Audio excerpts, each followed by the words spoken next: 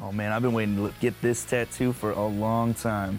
This is gonna be a great decision, and I can't wait to show my friends and family. Whoa, whoa, whoa, whoa, whoa, whoa, wait up, dude, wait up. Wait, are you me? Yes, but from the future. I'm here to warn you about your tattoo there. So what, not get this tattoo? I've been wanting this tattoo. Yeah, but you might wanna spell check it.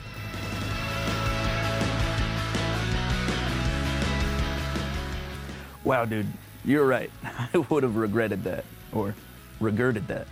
Hey, I'm just here to help you make better decisions for fewer regrets later.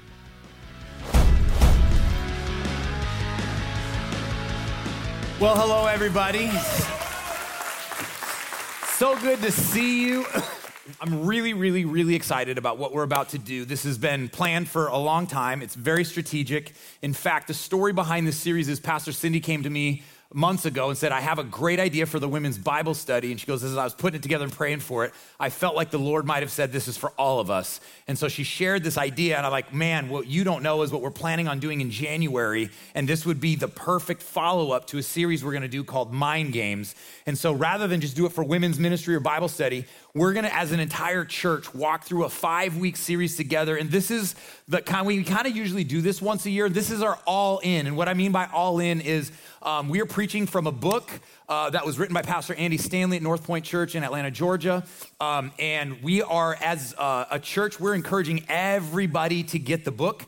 I will tell you, if you go online and get this online at Amazon, it's gonna be $17 to $21. We ordered about 300 copies. You can get them for $10 at our Connect desk if you wanna get them in person, while supplies last. But if we run out, there is a QR code, but we would love for all of you to get this book.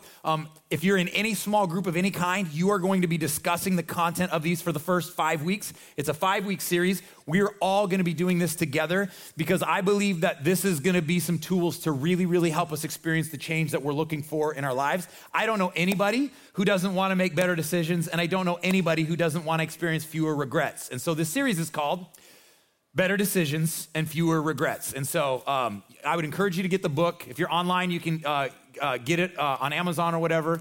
And also, if you want the discussion questions or my sermon notes, those are all on the app as well. And so, again, I can't think of a better part 2 to our Mind Game series when we've been talking about that our life is moving in the direction of our strongest thoughts. Well, now our thoughts are gonna help us make decisions, and we're gonna give some practical tools about how to really move our life in the right direction.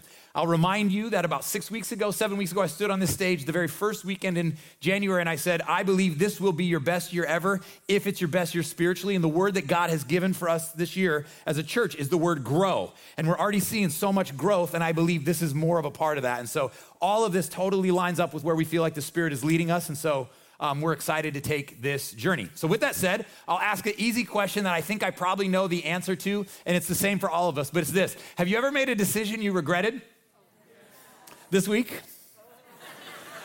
Right? Like, how about a decision you wish you could unmake? Like, most of us probably don't have to go past like the last 5 to 7 days or even the last 5 to 7 hours, but we all have tons of decisions that we would undo, unmake.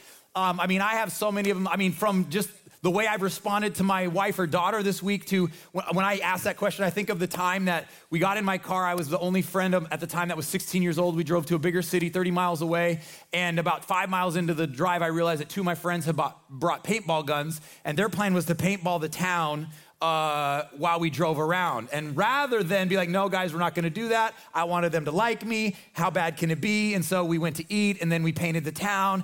It led to us running from the police, driving on a gravel road, hitting some coyotes, going off the road. It was not one of the better decisions that I ever made. Now, I will tell you, I had the opportunity to do it again in about 3 weeks later, and I said a hard no, and the police did catch them that time. And so I learned, but it was not one of my better decisions, and it definitely led to some regrets. And so here's what I want to say about this right up front. 5-week series. I want you to know this from the bottom of my heart. I really genuinely care about you. I love my church. I love my people. I feel a certain responsibility to you. And so I want so bad for you to make good decisions. I so bad want you to have fewer regrets. And so I want to give you some tools. And here's kind of the big idea for this whole series. This whole idea is the connection between good questions and good decisions. In fact, I would say it this way, that good questions set us up for good decisions. The more we can ask good questions, the better chance we have of making good decisions. Because often, I don't know if you've thought about this, the decisions that we make are actually no better than the questions we ask, or no better than the questions we don't know to ask. And so that's what we're gonna talk about. And so here's what this series is. You're probably wondering, what are all these doors? We're gonna ask, there's 5 questions. I wanna give you some tools. There's 5 questions that I believe if we will ask every time we make a decision of any significance, it's gonna lead us to some good decisions. And the whole point of this and the commitment here is, it's not just you pick one, you actually ask these 5 questions in order, and I really believe it's gonna help you make good decisions of any significance or magnitude, whether it be financial, whether it be relational, whether it be academic, whether it be professional, whether it be spiritual, whether it be physical. I will tell you that if you will ask these 5 questions, you're gonna find yourself probably deciding yourself into a better future, as these questions are hopefully gonna lead to better decisions. And so, but here's what you have to do. The only way this works is if you will ask the question, then answer honestly, and then act upon it. This is the key right here. This is your homework. This is what you have to do. I say often we want to be fanatically practical. We want to give you tools. This is not just for inspiration. We want to encounter the presence of God, but we want marching orders. And so our goal every week is to ask the question, answer honestly, and act. And if you do that, I believe you will make better decisions. I believe you will experience fewer regrets. Because here's kind of the big idea with the connection of the questions and the decisions is that you and I, all of us, this is true for all of us, that you write the story of your life, you hold the pen to the story of your life, and you're actually writing that story one question or one decision at a time. You're writing your own life story, you're penning it out one decision at a time. And so you are where you are right now, think about it, because of the decisions that you have made. And so that's where we want to go with this. And so why, and another reason that this really matters is that you are actually not the only person that's impacted by your decisions.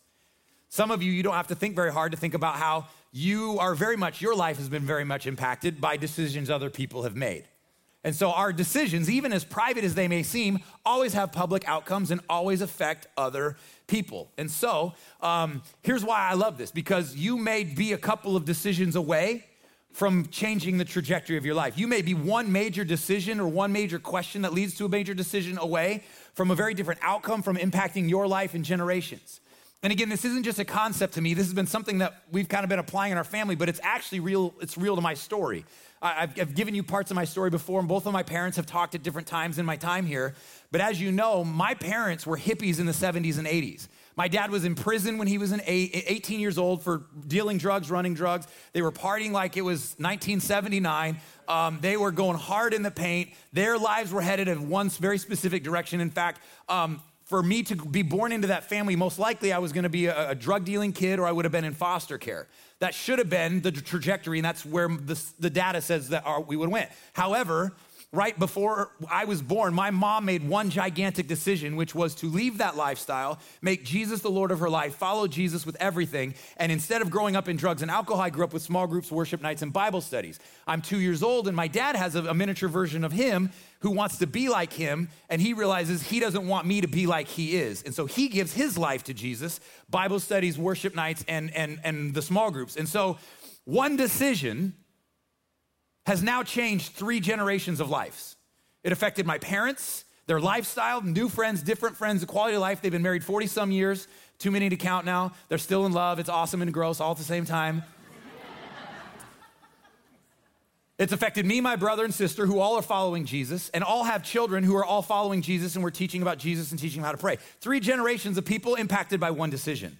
Now, I would say that's the biggest and most important decision you'll ever make is, what are you gonna do about God? What are you gonna do about Jesus? But it's not the only big one, important one. There's professional ones, financial ones, relational ones. And so I believe that for some of you, there's so much hope that even if you don't like the season or chapter, you could be one decision away from a much better season or chapter. Because your decisions literally write the story of your life.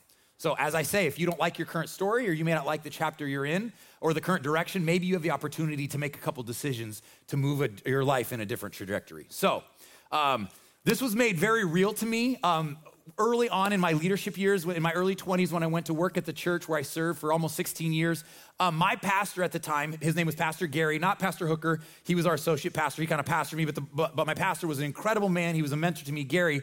He had what I would call, what I thought in my early 20s at the time, was a terrible habit. He had a really, really bad habit. And because he was this incredible man of God, his family was amazing. He had his finances in order. He loved Jesus. He was a great leader. He had so much wisdom. And I would come to him, and his bad habit is he would never tell me what to do. I'm early 20s, and I'm like, I just want the wisdom and the godliness. And he would never, ever tell me what to do. When I would come to him, he had this really bad habit, or so I thought, of rather than telling me what to do, of asking me all kinds of questions. Always, all the questions. And he would ask great questions like, well, what do you feel like God is leading you to do? In light of your current situation, what do you think the wise thing to do is? Are there any potential dangers? What are the potential outcomes? If you were in my seat and I was in your seat, how would you advise yourself? I'm like, I hate all these questions. And they're brilliant and amazing, and now I know what he was doing. And I was like, why all the questions? But here's what I learned, and here's a gift that I was given that I didn't know I was given at the time. My pastor, my mentor in my 20s and 30s, was more interested in teaching me how to make decisions than he was in making decisions for me. If you're a parent, I just gave you $1 million parenting advice. I'm not kidding. We've been doing this with our daughter since she was 2 or 3 years old. We've been letting her make decisions and letting her know the potential outcomes of these decisions and going, whatever you choose, here's the outcomes, and you just get to pick what the ramifications of your decisions is. We've been doing it since she was 3 years old. Blake's almost 1. We'll be doing it with him when he's old enough to talk and stop just going, ooh, you know.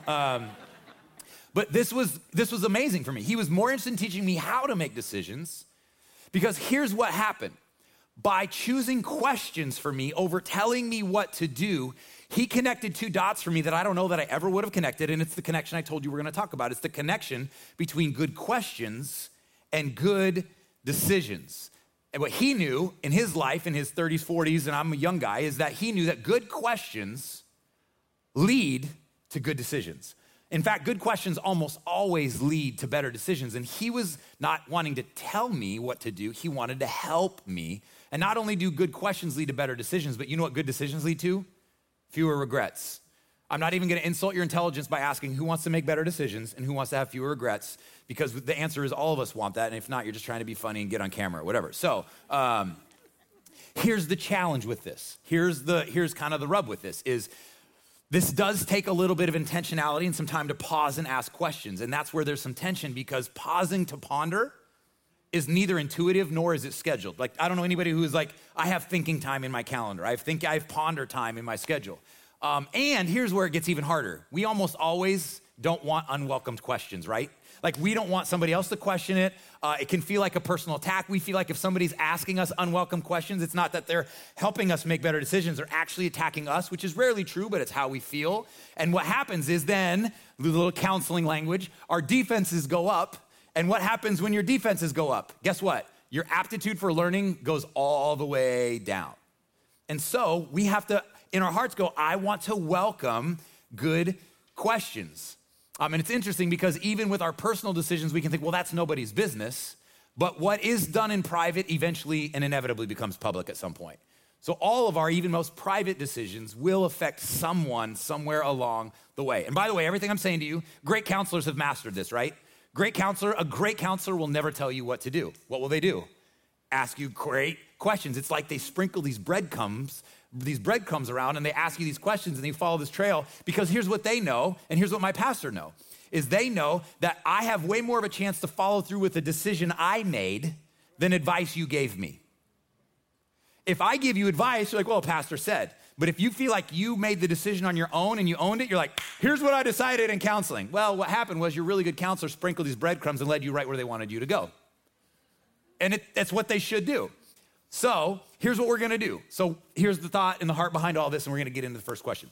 The question is then, what if we could give you some tools? What if we could give you 5 questions ahead of time? What if you had something in your arsenal, something in your toolbox to go, when we're thinking about selling the house, thinking about moving a new job, marriage, whatever, moving in, moving out, what if we had 5 questions? If we asked these, if we did the homework, remember, we're gonna ask, We're gonna answer honestly, and then we're gonna act. What if we did this, that it would actually help us? And so we wanna add this to our arsenal, because here's what's true for all of us, whether you realize it or not. Almost every time you make a decision, you're consciously or subconsciously asking yourself a question. You're asking yourself some questions. Some common questions that we probably ask that we don't even know we're asking is, will I enjoy this? Will it hurt me? Will it hurt someone else? For some of us, it's, will anyone find out? What will I do if I get caught? We are regularly asking ourselves these questions, whether we know it or not. And our answer to these questions are what lead us to some of our decisions. So here's kind of one of our key umbrella scriptures. In your homework over the next 5 weeks is to memorize this scripture. The good news is it's really short. You might even be able to have it memorized by the end of the day. If you say it 3 or 4 times, it just kind of rolls. And it's found in, you're never gonna believe it, but the book of wisdom, Proverbs, in the Old Testament. And this is what it is. It's Proverbs chapter 27, verse 12. And this is part of your homework for this series, is this scripture right here. And this is where kind of our launch pad for this is. It says that the prudent, somebody say prudent. That word prudent just means, it's not a word we use a lot. It means crafty, it means shrewd, it means sensible, wise. It says the prudent see danger and take refuge. So what that tells us is wise, crafty, good decision-making, wise people, they're actually looking out ahead. They're not just so absorbed with what's right in front of me right now, but they're kind of looking ahead. They see danger and take refuge. But in contrast, it goes on, it says, but the simple, somebody say simple.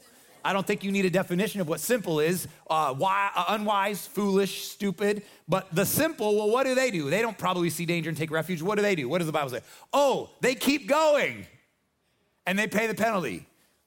The simple go, we didn't get caught by the cops the first time paintballing, let's go back. The simple go, I've been in 10 toxic relationships, the only common denominator is me, I don't need to work on me, let's jump into another relationship. They keep going, and what happens? They suffer the consequences. So here it is, here's your homework, Proverbs 27:12. The prudent see danger and seek refuge, but the simple keep going and pay the penalty. It kind of rolls off your tongue, right? You guys are good. You can memorize that by the end of the day, the end of the weekend. There you go. So this verse is going to help us to look at and think about what's coming, not just what's right in front of us.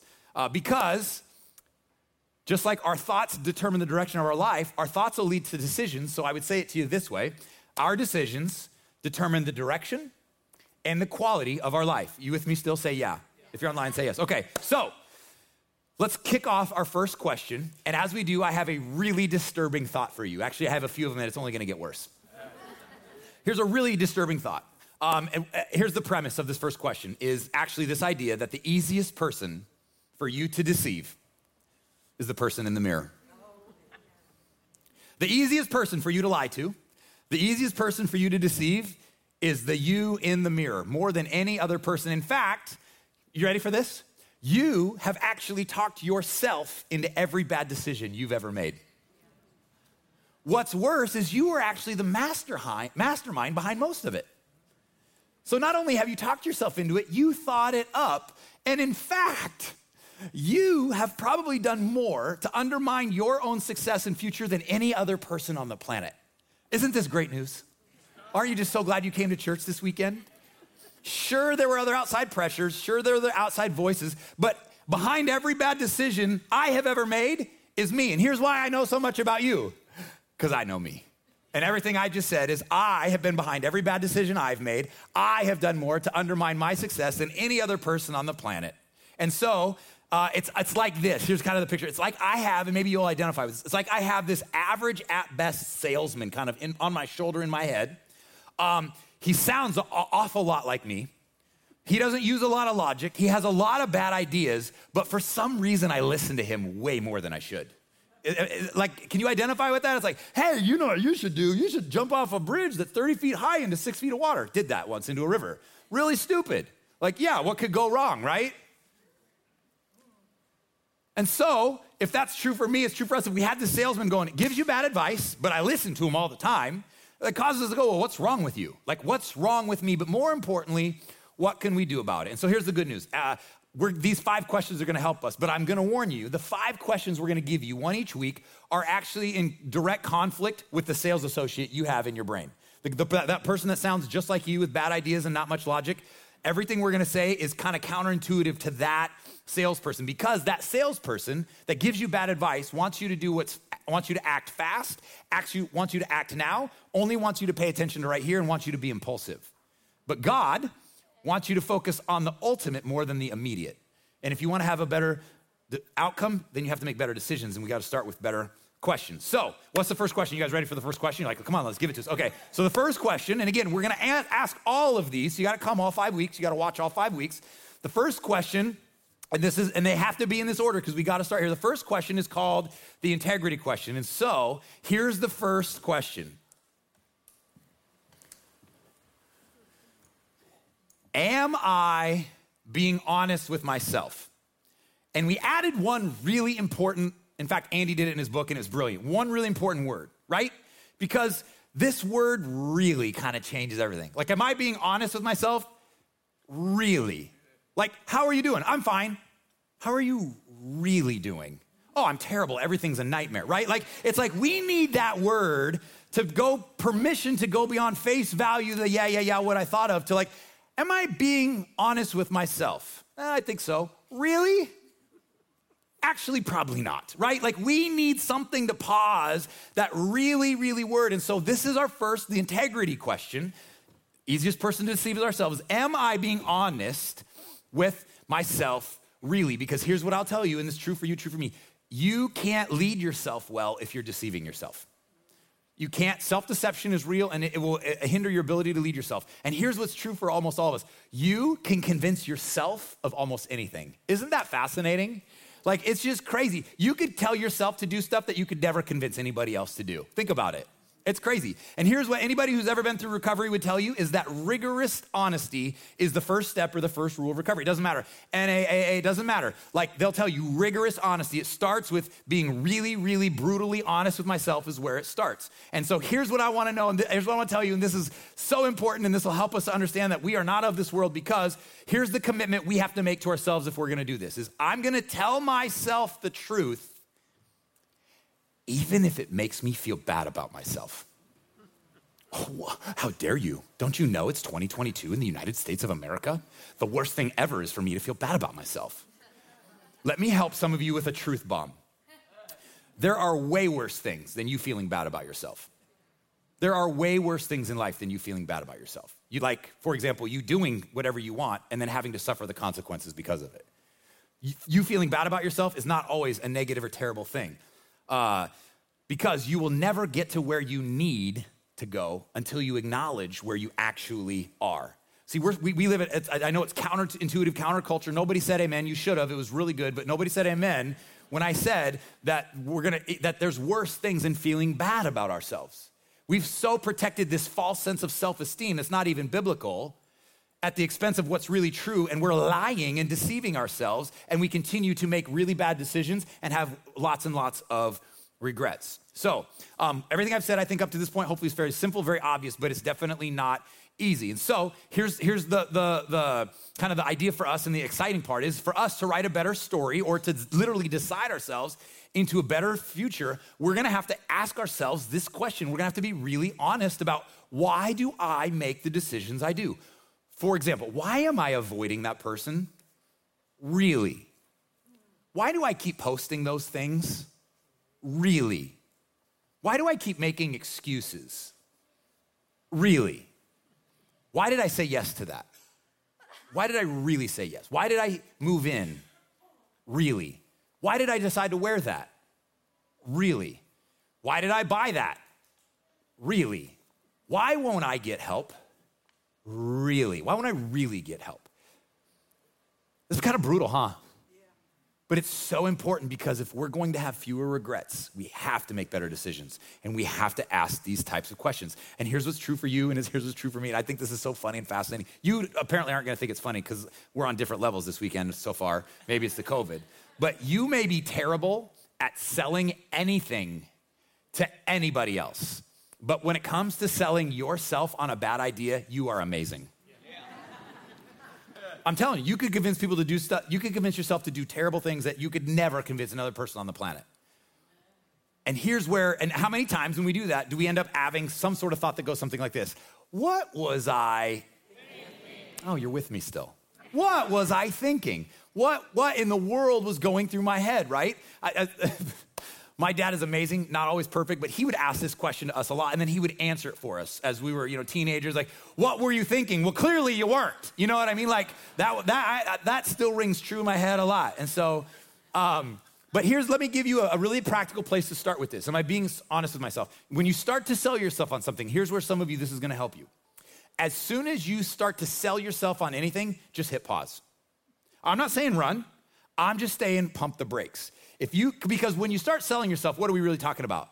Justifying, right? And another word for justify would be just a lie. We're trying to find some sort of version of truth or some narrative where we could at some point make this make sense to ourselves or somebody else. And as soon as you start selling yourself, just hit pause. Here's why.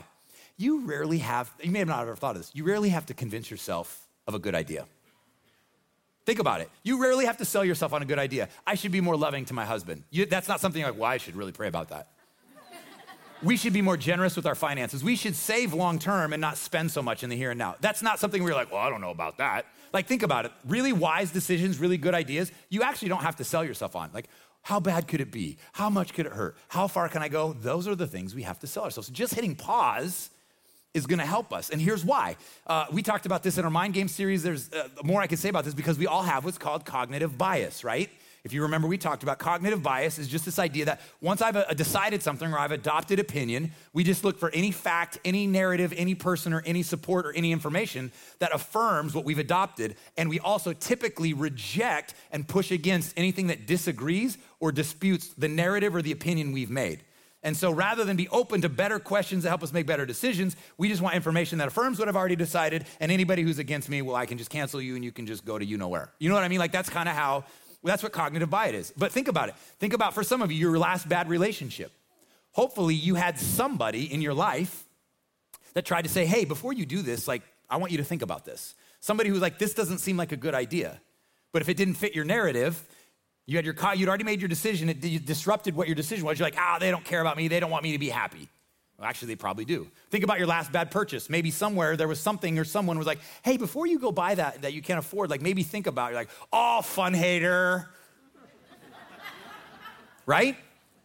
It's almost like we can't hear the truth from anybody because it doesn't support the thing I've decided or the opinion that I have adopted. And so why do we do that and what do we do about it?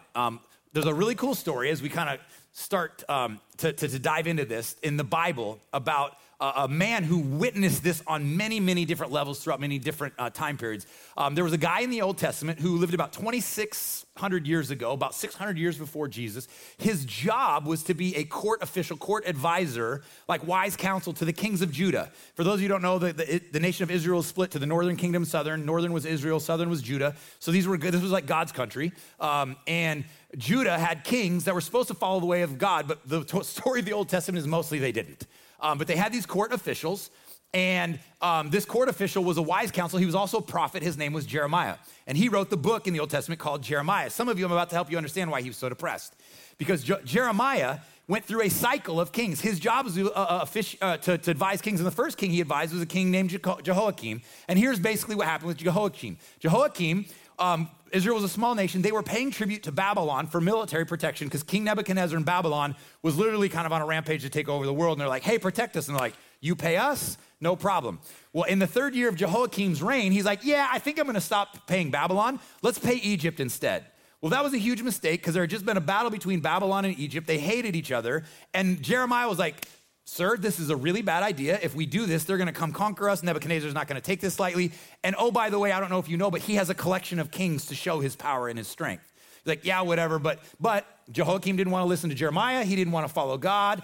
And he was far from living from that way. And so he did exactly what Jeremiah said not to do. And as history would have it, Nebuchadnezzar sent his army. They besieged Jerusalem. And what Nebuchadnezzar's thing was, he would bring the king into his city of Babylon, kill his family, blind the king, and chain him and shackle him to other kings. And when he would have dignitaries in, he would parade these kings around as entertainment to show his power and his might. So now Jehoiakim is no longer reigning in Judah. His son is Jehoiakim, because Jehoiakim is blind and shackled to other kings in Nebuchadnezzar's parade of king. Well, Jehoiakim did the exact same thing his dad did. Jehoiakim was 18. He was like, I know what I'm doing. I have a lot of power. I don't need to listen to you, Mr. Godly Man, wise court official. I'm going to do what I want. And he's like, dude, I'm telling you what's going to happen. Same exact thing happened. Nebuchadnezzar comes, besieges it, takes it, ransacks it, takes Jehoiakim into his parade of kings, chains him up next to his dad, blinds him in the parade of kings, and then that leads to the third king. Now, Jeremiah is like, man, these guys are foolish.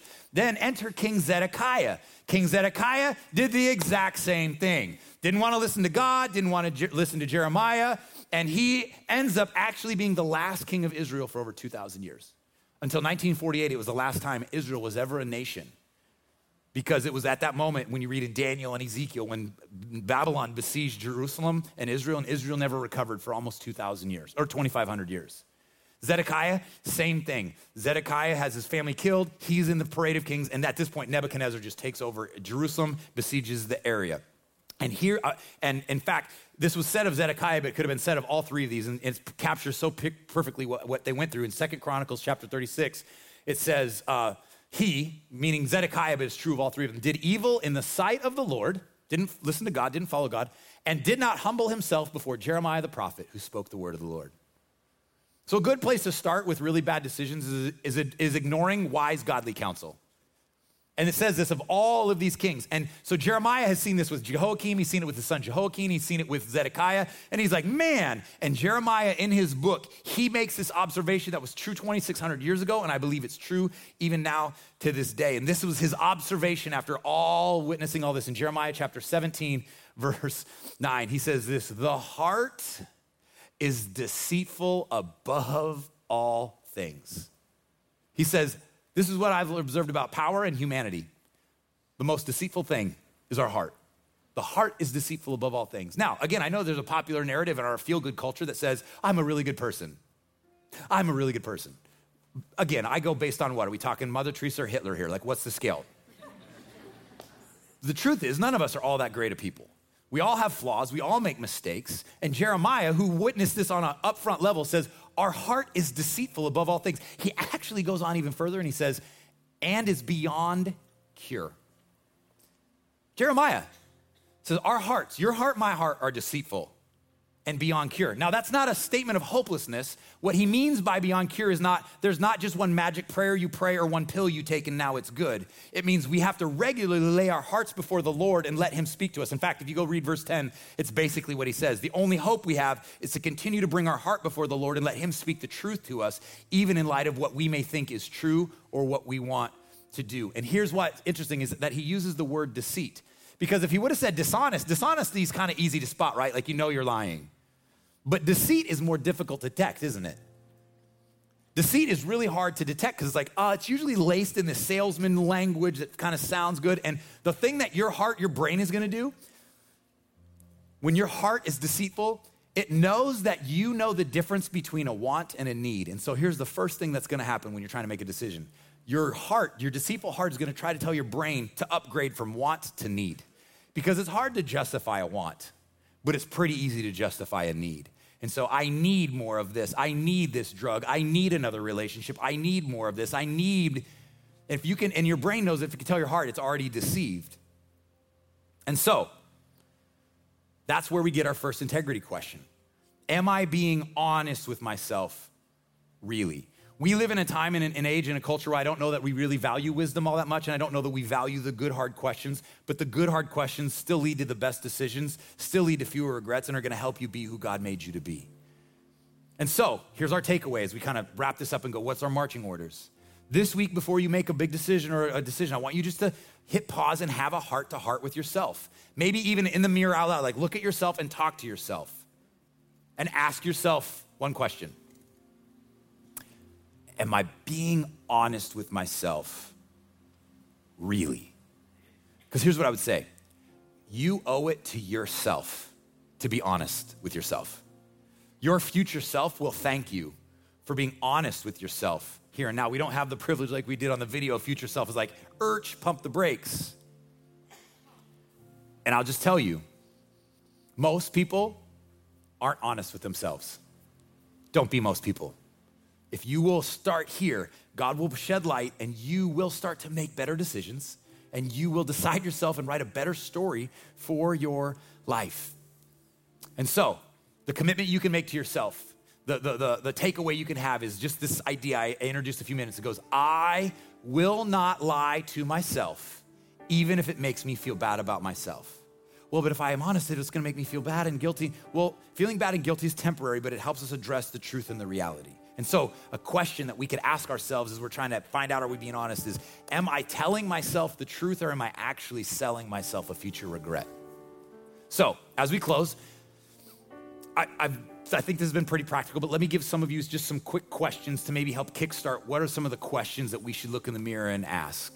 And maybe this doesn't apply to everybody, but maybe for some of you, this will help you. And so let me just give you a few. Why do I continue to go out with him? Really? Why do I continue to go out with her? Really? Really? Why did I file for divorce? Really? Why did I take this job? Really? Why am I thinking about quitting my job? Really? What's the reason you don't call your mom, your kids, your dad? Really? Why won't you tell him or why won't you tell her the truth about what's going on in your life? Really? And let me encourage you and inspire you with this. This level of honesty can kind of be brutal and it can be a little bit terrifying, but let me tell you this. It can also be very clarifying and very, very liberating. Because when you're dealing with the truth, even within yourself, then it starts to lead to freedom. Jeremiah tells us this doesn't come naturally, but then again, most things that are good for us don't, do they? So, the warning is this. Trouble for us when we walk out these doors, or when we go wherever we're at online, is just one bad decision away. But, like my parents, you could also be one decision away from impacting not just your life, but generation after generation after generation in people that God's given you influence with. Am I being honest with myself? Really? You could be one decision away from writing a better chapter and scripting a better story for yourself because you write the story of your life one decision at a time. Or as Proverbs says once again, the prudent, they see danger and they take refuge, but the simple keep going and pay the penalty. So, our commitment to ourselves is that I will tell myself the truth this week, even if the truth makes me feel bad about myself, because there are worse things for me than Corey feeling bad about himself for a few minutes, like making a terrible decision and having to eat the fruit of that decision. Maybe those decisions will lead to fewer regrets and a better outcome. So, as I close, I memorize Proverbs 27, and let's ask ourselves this question this week. And if you haven't even gotten in a group, there's still open groups. Get in a group, get the book. But am I being honest with myself? Really, I promise if you start to answer these questions, you're gonna start to see God move and you're gonna see your life move in the direction that he wants it to go. And I'll say this as we close, I'm not gonna take a long time, but you might be here, you might be watching, and your story is like my parents. You've been trying to live life your way. No one's gonna tell you what to do. You make yourself happy. But you know the one decision you need to make is that you need to surrender and submit your life to Jesus. The Bible says that if you just say, Jesus, come into my life. I acknowledge you. I need you. I surrender. I submit to you, that he will make you like new. He will transform your heart. You will get a new spirit. He will start to transform you. And you can do that as simple as I pray, just saying, God, I want to give you my life. If that's you, I would love for you to text Cape Yes to 94,000, and we just want to walk with you through this journey. But I can't help but think there's some people that are here watching or listening that your story is like my mom and dad, that the best decision you could make is what are you going to do with Jesus? And that one decision will lead to a lot of other great decisions. For the rest of us, we're going to try to bug ourselves with this question this week. Am I being honest with myself? Really? Will you pray with me? Heavenly Father, I pray for anybody who is needing to start a relationship with you, not believe in you, not have a concept of you, but saying yes to submitting and surrendering our life to you. We do not want to be like the kings of old, of Jehoiakim and Zedekiah, that use our influence and our power because we know better. But God, we want to follow you, follow your ways, because you always know and have and want what's best for us. So God, if there's anybody here who is needing that, God, I pray that right now they would know they can just say in their heart, Jesus, come into my life, forgive me of my mistakes, and that you will make them new. And for the rest of us, God, give us the courage to be rigorously honest with ourselves as we ask ourselves good questions that will hopefully lead to better decisions, that will lead to fewer regrets. And we will start this week with, Am I being honest with myself? Really, God, help us to tell ourselves the truth, even if it makes us feel bad about ourselves. Give us the strength and the courage to do this by the power of your Holy Spirit, and help us to love other people like you love them as we go through our week. In Jesus' name, amen.